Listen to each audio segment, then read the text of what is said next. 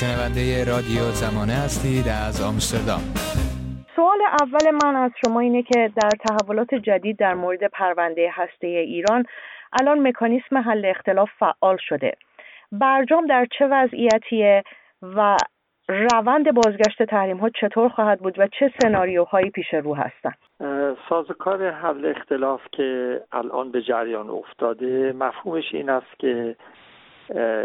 یکی از طرفین باقی مانده در برجام، یعنی اون 7 طرفی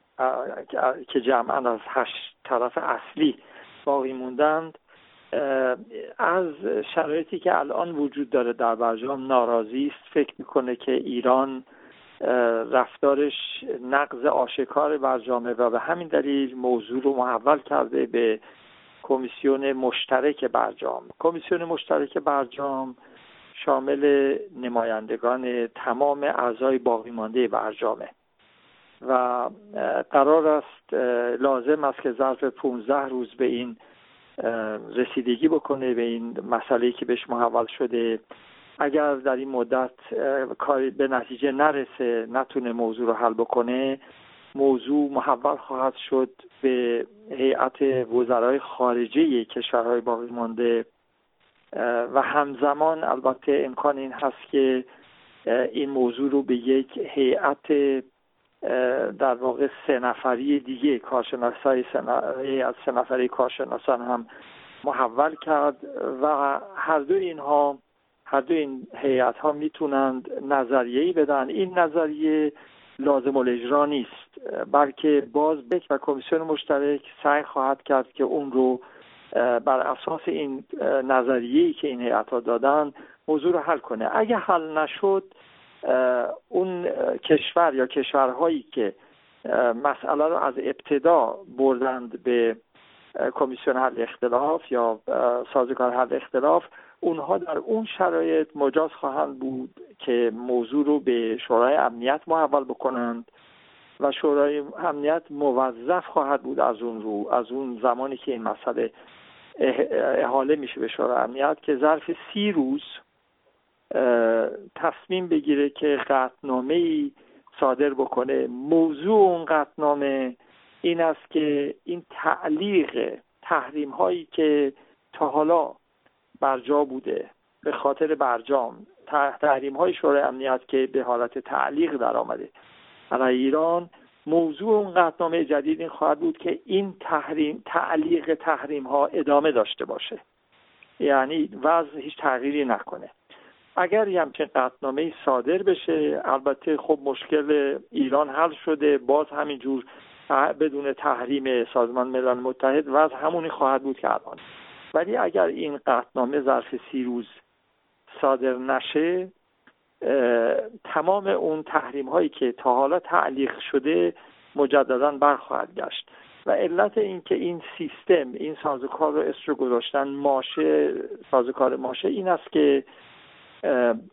اساس بر این بوده که وقتی کار به اینجا میکشه، یعنی میره موضوع به شورای امنیت، هر یک از 5 عضو ثابت شورای امنیت این امکان رو خواهند داشت که با استفاده از وتوی خودشون جلوی صدور قطعنامه رو بگیرند و وقتی قطعنامه صادر نشه، معنیش این است که تمام تحریم ها برخواهد گشت. معنیش این است که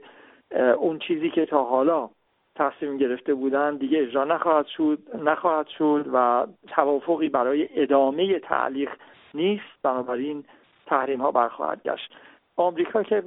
برجام رو ترک کرده، بنابراین الان این امکان استفاده از وتو و اعمال مجدد تحریم ها علیه ایران به دست این 4 کشور باقی مانده، در واقع روسیه، چین، آلمان، فرانسه و بریتانیا هستش و بنابراین بریتانیا و فرانسه که همراه با آلمان این موضوع رو الان به جریان انداختن، این امکان رو در نهایت خواهند داشت که ایران رو، یعنی برجام رو پایان ببخشند، به خاطر اینکه ایران هم در خود برجام پیش بینی شده اگر تحریم های سازمان ملل متحد مجددا برقرار بشه، برگرده، ایران بر اساس بند 37 برجام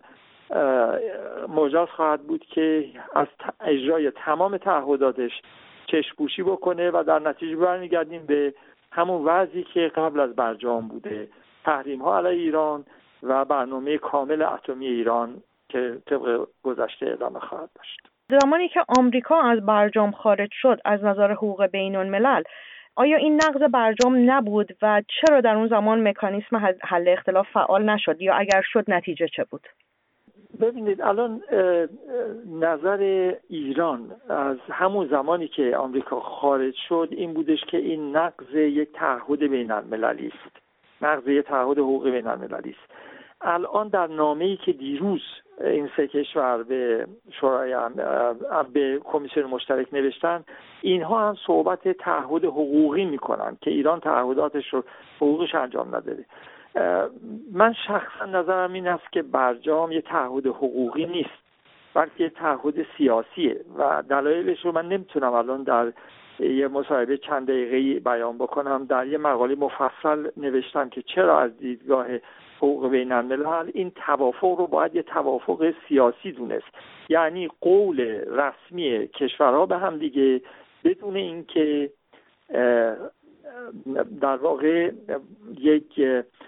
عواقب حقوقی داشته باشه اگر کسی از این قرارداد خارج بشه یا اینکه قرارداد رو نقض بکنه. نهایتش این خواهد بودش که اگر کشوری این قرارداد رو، این توافق رو رها بکنه همونطور که امریکا کرد یا نقض بکنه همونطور که الان ایران رو متهم میکنن،